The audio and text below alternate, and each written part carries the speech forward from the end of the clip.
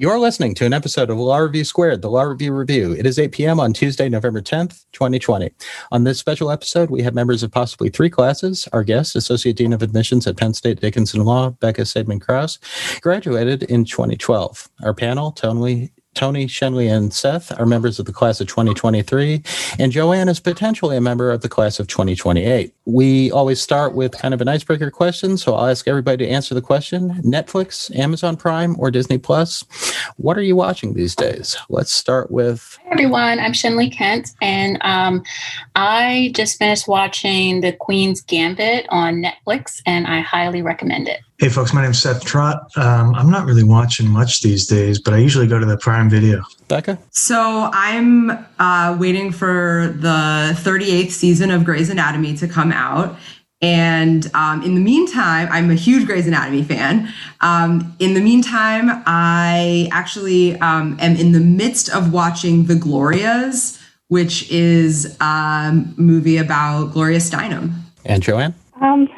I'm actually in the midst of watching a K-drama called Dol Dol So So La La on Netflix. And then my wife and I have been watching Star Wars The Clone Wars, which is a kid's cartoon that turned out to be more violent and more complex than Game of Thrones. While supplies last, you can still get a free Law Review Squared sticker by sending your mailing address to lexclava@gmail.com. That's LEXCLAVA@gmail.com. We'll ship it anywhere, even if, perhaps especially if, you're that one listener our stats say we have in New Zealand. And reminder that the opinions here are those of the panelists and do not represent the view of Penn State Dickinson Law, the panelists' present, former, or future employers, or any other entity. Contents of this recording do not constitute legal advice. Now on to the episode. So, Becca, the article we're discussing today was one that you wrote back when you were a law student in 2012. And for our listeners who may not be lawyers or law students, could you briefly explain what it means for a judge to recuse themselves and why a judge might choose to do so? Of course. So in short, recusal is basically a mechanism whereby judges can remove themselves from cases, and they do this in order to maintain actual or perceived impartiality, which of course is important for ensuring confidence in the judiciary. So recusal is governed by the U.S. Code, specifically 28 U.S.C. Section 455, which requires federal judges to disqualify themselves in any proceeding where their, and this is the important language, quote, impartiality might be reasonably questioned, end quote. One reason justices refuse to recuse themselves is that 4-4 deadlocks leave the state of the law unsettled, and justices feel they may have a duty or necessity to sit in order to ensure an odd number on the court. How frequently does the court actually break evenly? Yeah, great question. So first, I will note that while Supreme Court deadlocks might not be that common, I think that's because in close cases, justices err on the side of sitting, hearkening back to these doctrines, these common law doctrines of the duty to sit and the rule of necessity, rather than recusing themselves because they know what a 4-4 decision would mean. It would mean a procedural affirmance, or affirming the lower court's decision. And if there was a proper substitution mechanism in place, recusals might happen more frequently, and perhaps we'd be able to restore faith in the judiciary as an institution. So now to answer your question with some real numbers. As you know, the Supreme Court doesn't often grant cert and is highly selective with respect to the number of cases it reviews in a given term, usually around 75.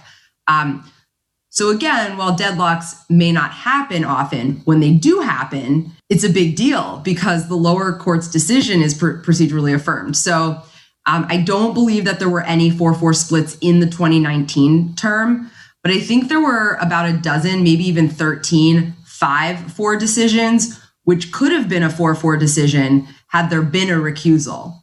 And any of those 5-4 decisions could have been a 4-4 decision in the event of judicial incapacity, right? So remember when Justice Scalia died in February 2016, all of the media outlets were projecting a potential uptick in 4-4 splits. And that did happen to a certain extent before Justice Gorsuch joined the court in 2017. I think there were 4-4 splits during the remainder of the 2015-16 term following Justice Scalia's death. Before then, the last time the court had issued a 4-4 decision was in 2010, when Justice Kagan recused herself in a copyright infringement case due to her work as Solicitor General. And of course, for a recent example from last week's hotly contested election, how about the 4-4 split that affirmed the lower court's decision to allow Pennsylvania to count ballots received up to 3 days after the election? So again, it might not occur all that often, but when it does, I think it's a pretty big deal. You mentioned restoring faith in the judiciary. This would be more for the panel. Would you feel that there would be greater faith in the judiciary if it was more common that there were recusals and replacements were appointed to the court to cover those recusals? Start with Seth. I'm not so sure. Being new, I'm a 1L, so being kind of fresh to looking at the judiciary, I didn't realize how politicized it actually was. I thought it was more of a unbiased body, and I think it still is for the most part. But it is interesting to kind of delve into it and see that politics does, to a certain extent, play heavily into a lot of decisions and legal maneuverings. I think it would restore faith in the judiciary because just kind of reading Becca's article, I was kind of taken aback at some of the impropriety that happens on the court. Like when you think about like Justice Thomas and how his wife was kind of like, she had some kind of like adjacent work to do in a case that he was deciding. I mean, and it's hard to imagine that, there isn't some type of conflict of interest. I mean, even though we know that there are a ton of lawyers out there and everything like that, but like Washington is a very small town. So, it's bound to happen that someone is going to have, one of the justices is going to have some type of conflict of interest. So I think that I really did like this approach because although, as Becca pointed out, it doesn't happen often, I think that, just kind of like making my own assessment, reading it, I was thinking that maybe a lot of justices don't recuse themselves because, they want to avoid the 4-4 split or whatever. But I do think that having this option available, and again, like it's already a justice who has been vetted, they've received Senate confirmation, they're very familiar with the procedures. I think that would kind of, if there is a conflict of interest and a justice can like recuse themselves, they could tap into this as a good option to restore public faith. I also think that begs a question as far as what's the line between having a conflict of interest and not. I mean, if you were once an attorney and you argued some case or have some kind of specific viewpoint, is that enough to disqualify you or to have a lawyer before the Supreme Court kind of raise this idea of impartiality? Yeah, well, I think what's interesting is that the statute uses the reasonableness standard, right? So as a 1L, right, like the reasonable person is, would a reasonable person believe that the justice is impartial in this instance? I think that's sort of the standard that the statute lays out. Yeah, and I guess it's kind of one thing that I also thought was interesting is that, it's kind of incumbent upon themselves to kind of call foul and recuse themselves. So because there's no one there to check them and say, hey, like this might be a little too adjacent to some work that you were doing at some time. Like maybe you should kind of step back. Like literally it is up to them to, kind of like put a flag on the play and say, I'm going to recuse myself from this. So I also thought that was kind of problematic as well. So one of the cases that was discussed in your article, Becca, was Laird versus Tatum, where Justice Rehnquist refused to recuse himself, even though he had previously expressed views in Senate testimony, and those views were contrary to the positions of the respondents. Is that a reasonable standard for determining if a judge is biased? I mean, Supreme Court justices are very high officials. They've held positions where they have to testify in front of Congress. Wouldn't they be expected to have opinions on topics like those? Absolutely. And I think that this is sort of, a fun thought exercise. I don't have a real answer, and apparently neither does Congress. But I think that many judges and justices have opinions and have records, about the cases that they hear and are asked to judge. And, the system is designed so that we trust judges will decide these cases impartially without allowing their personal views or interests to interfere. And that sounds like a great idea in a vacuum, but science has taught us so much about unconscious or implicit bias. So should we be assessing possible bias based on past statements or past testimony or past actions? Or should we have all the justices take the Harvard implicit bias test and disclose their results? I mean, I think that humans by their very nature, or at least by socialization, are biased. And it's kind of interesting to, where, like, as Seth was saying, where do we draw the line? And I think that there are options available if we're willing to think hard about this and think about what we want the judiciary to represent. I'm curious what everyone's thoughts are. I guess I mean, like, who would be the person for the checks and balances? You know what I mean? That's kind of what my thoughts are. I absolutely do think that there should be some type of mechanism in place, because like you're saying, there are a lot of just implicit biases that people have. Not necessarily that would be as prominent as saying like someone worked on something or whatever. But if there is just some type of bias that they would have that would cause them to be recused from a certain decide in a certain case, I do think that is reasonable. But again, like who makes the decisions? So that would be the hard part. Joanne, when we were discussing the article before you actually read it, you said something to the effect that it might take a lot of moral strength to recuse yourself as a judge. And having read the article, do you feel that our justices are exercising that moral strength? I feel like it's kind of hard to do because the way that recusal works. So you recuse yourself and then you no longer are part of, you can no longer like give your opinion on that or whatever. And of course, then there's that possibility that there's a 4-4 deadlock. So then you're thinking, well, why would I recuse myself?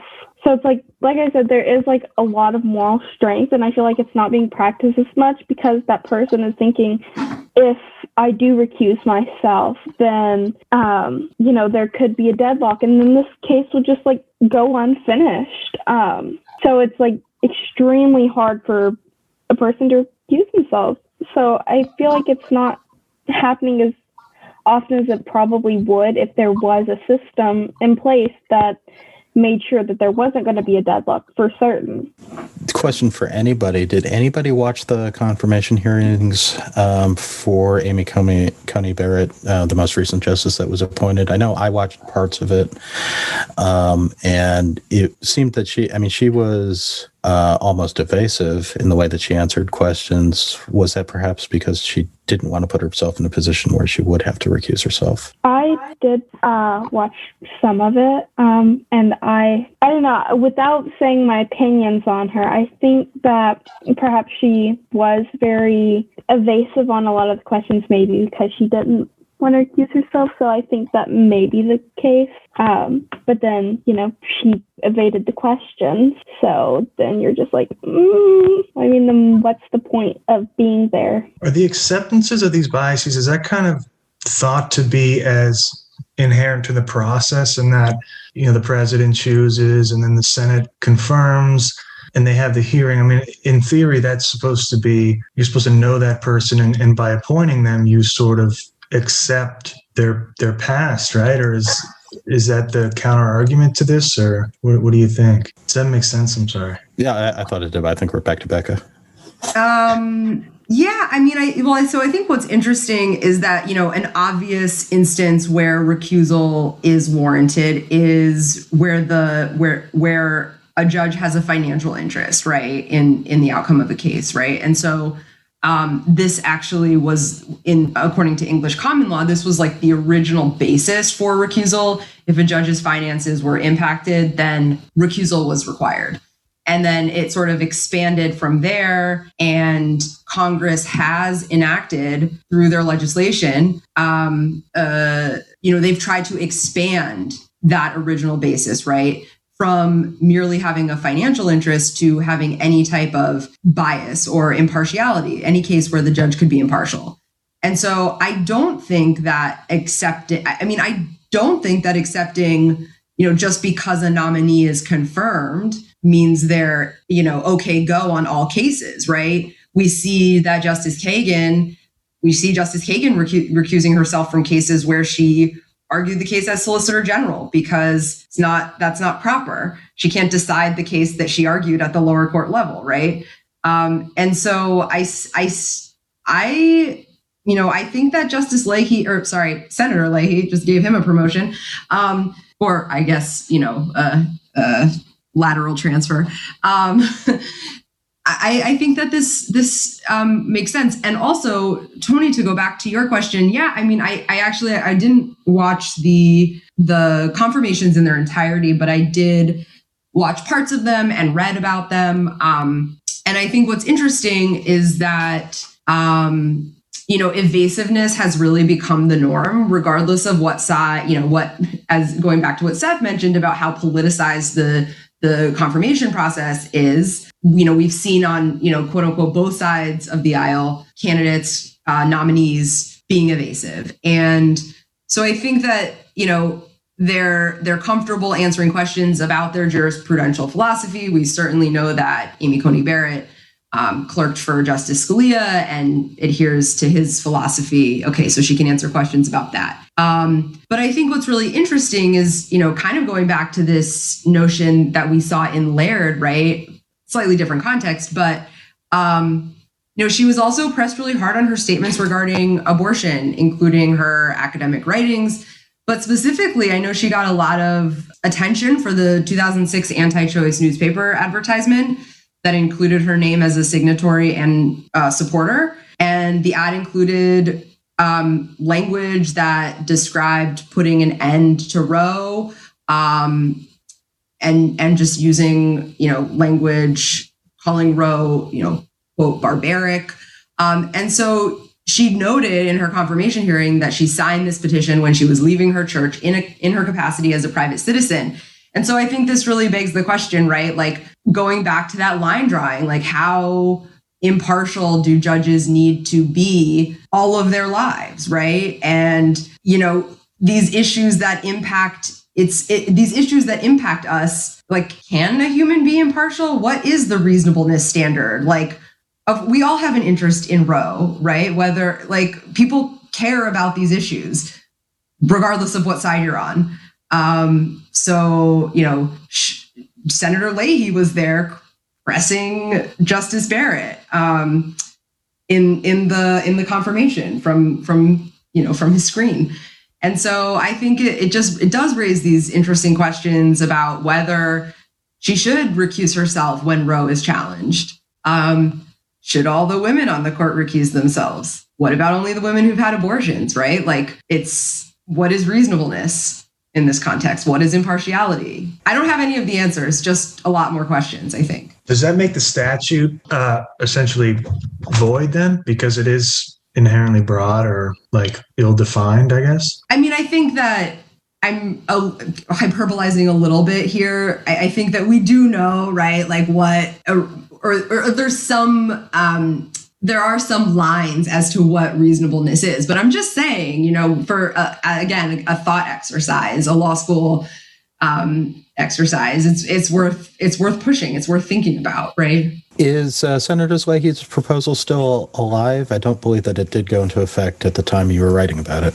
Frankly, I have no idea. I don't know. I loved writing about this. And then I will admit that, after I graduated and started working at a law firm, I kind of set this aside, and I was super excited to learn about your podcast and, sort of joking with Shenley that I would love to be a guest, and I'm happy to be here. But I will admit that I did dust this article off, yesterday and reread it trying to remember what I wrote. And so I don't know where that stands, but if there isn't a proposal, I really think that there should be. So take note, Congress. That's actually not a bad segue into another topic that we didn't pre-plan, but I know, Joanne, you wanted to ask a question about writing law review articles. Okay, I didn't know I'd be the one asking the question. You said I'll come up with the question maybe. So I just wondered, so Dad actually told me, sorry, that Tony told me that that this is part of legal writing. But I was just like wondering, how do you choose which cases to cite when you're writing? Because, you know, there's got to be so many. So how do you choose the specific ones? Yeah, so that's a great question. Thank you, Joanne. So just kind of rewind a little bit. When I was invited to join the Law Review, I was really excited. I had some ideas about what I wanted to discuss. I knew I probably wanted to discuss something related to the Supreme Court, related to, sort of maybe identity and ethics. And so I was sort of kind of grappling with what I should discuss. And one of my senior editors actually mentioned this legislation to me. And I grabbed onto it and just kind of ran with it. And so that's really where like my idea came from. It was through conversation with basically a classmate. And so then once I kind of had this legislation or this proposed legislation, what I thought I would do would be to assess both the constitutionality and the desirability of it. So I think that the legislation is desirable. Apparently, I concluded that it was constitutional. And so in terms of writing, the writing process, the research process, that sort of lends itself, or at least in this case, to the cases that I wanted to cite or reference in this article, because there were some major cases that I wanted to discuss, right? Like the one that Shenley mentioned earlier, about, Justice Thomas, possibly not recusing himself as frequently as he should, even though his wife Ginny is very involved with like Koch Industries and the Koch brothers, and maybe attends those meetings but doesn't disclose. And there was like the whole duck hunting incident, right, with President Cheney. And so there were just some that were part of the kind of conversation in the media that I wanted to address. And then there were other cases, like the more historical cases, like Laird v. Tatum, and some other cases related to the constitutionality that kind of came up when I was assessing, whether an assignment was constitutionally permissible, because it was someone who had already been appointed, and the justices wouldn't be appointing, they would be assigning someone who was appointed. So that was part of the exercise that I went through. And I also used a lot of like media, right? Like Adam Liptek, who writes for the New York Times, and other legal scholars and stuff like that to help craft the argument and frame it. Sometimes, especially recently, there's criticism of the Law Review article in general, that you can get your point across better in professional blogs or things like that. Do you think Law Review articles still have a place in legal scholarship and in the broader discourse? I do think so. But I think that there are also other great ways of researching and writing and communicating ideas, like blogs. I think that, and also what you're doing here, podcasts and even video editing. I mean, all of these are very important skills, especially as we are, becoming an increasingly digitized world. There's a lot more happening kind of like in the media space, but I don't think that necessarily means that we should, throw the institution of Law Review away. I still think there's value in it. But I also think that there's value in a lot of exercises. What do you think? This probably has nothing at all to do with your point, but I think that as far as I go for Law Review, I think it's great. I think it's awesome, but I also feel like it can be I don't like the competitiveness of it. I think that aspect of it, but I do like how at Dickinson, either you can be invited academically, or you can write on. I like that there are those two options there. But I also just feel like, I don't know, maybe I always feel like I don't fit in with an attorney crowd because I'm just not a competitive type person. And so that level of competitiveness, that's one thing that I don't necessarily like. But as far as the articles go and the content, I do enjoy reading them. And even I didn't really read them until, I started to participate in this forum, but I think that there's value there, but it's the process I don't necessarily like. I hope there's value in it, because we'd have to probably rename the podcast, huh?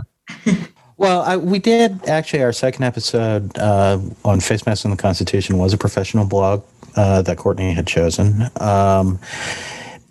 I kind of gravitated towards law review when I was setting this up because it's the peer-reviewed form of legal scholarship, and I come from a biology background, and peer-reviewed journals are kind of the gold standard for scientific dissemination of scientific information. And I certainly hope that all of us can participate in the law review at Dickinson if that's what we want to do. I have noticed, I don't know if I should be saying this on the podcast, but when the entire class is there, like in the Rights and Equal Protection class, the entire 1L class is a part of, everybody who has participated in the podcast is also the people who are participating in the open discussions in front of everybody. And I don't know if that's a selection bias or whether the podcast is having a beneficial effect. So, I certainly want to continue running this. But the mechanism by which ideas get moved around, there's probably a lot of space for a lot of different mechanisms. Seth? I'm going to change the subject. I have a question for, I guess, everyone, if we're ready to go that direction. So concerning the sort of the perceived impartiality of the judiciary, and then the fact that legislatures tend to kind of get bogged down in partisanship and have a hard time passing laws these days, does that put more weight on the judiciary then to essentially legislate in some regard? And is it the right thing to have the judiciary kind of stand back and stand away from making common law, and instead just kind of deciding right before them, given that the legislature has not been kind of implementing law? Oh, if that was for everyone, that's what we see, the difference in philosophy in between torts and criminal law, right? In criminal law, an assault is defined in statute, and it's defined narrowly, and in torts, an assault is kind of defined amorphously, and and the objects are different, but where we're taking away people's liberties or we're taking away people's rights directly, we want to be very clear, and we want the legislature to make those decisions. When it's a question of fairness, it's okay for the judiciary to be making common law, or at least that's kind of the takeaway I'm getting. Shenley? So I feel like I am absolutely evolving as a law student, because before I would always hear this, like I would hear people say, don't legislate from the bench. And I would always just be like, like I kind of knew what it meant, but not really. And now that I'm in law school, I see that I can see, what this actually means now, and how, there are legislators who are elected and the court is not, they are not elected officials. So I'm not necessarily sure how I feel about it. I feel like my thoughts are still evolving on that. But I can definitely see it with a little bit more clarity now. I'm still going to be 100% biased. When a court rules in favor of something that I agree with the court.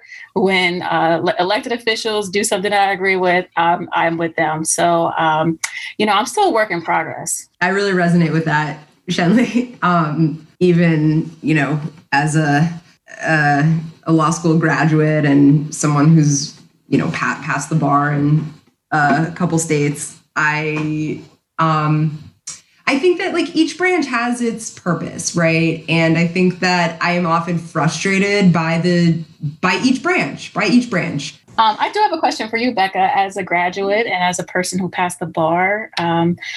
This is something I've been thinking about lately. Do we finally ever meet this reasonable person that we hear about? I'm waiting. I'm trying to. I haven't met them yet, so yeah.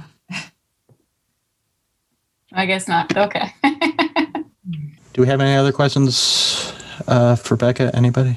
Well, I will just note that some states do have, for their highest court, of course, it's not the highest court in the land, but some states do have substitution mechanisms. And so this proposal isn't that outlandish. And I do really hope that there ultimately is some type of way to encourage recusal when it's deemed warranted. And following that recusal, also avoiding a 4-4 deadlock. Okay. And on that note, we are just about out of time. Thanks again to our guest, Dean Becca, and our panel, Seth, Shanley, and Joanne. A reminder, you can find a link to the article discussed by going to lawreviewsquared.com and looking at the episode notes. Let us know what topics you'd like us to consider by twittering suggestions to @SquaredLaw. Please like, follow, subscribe, or give us a rating wherever you found this podcast, and tell your friends to listen because that helps us get more listeners. Audio post-processing by Mohammed Salim, and this podcast now stands adjourned.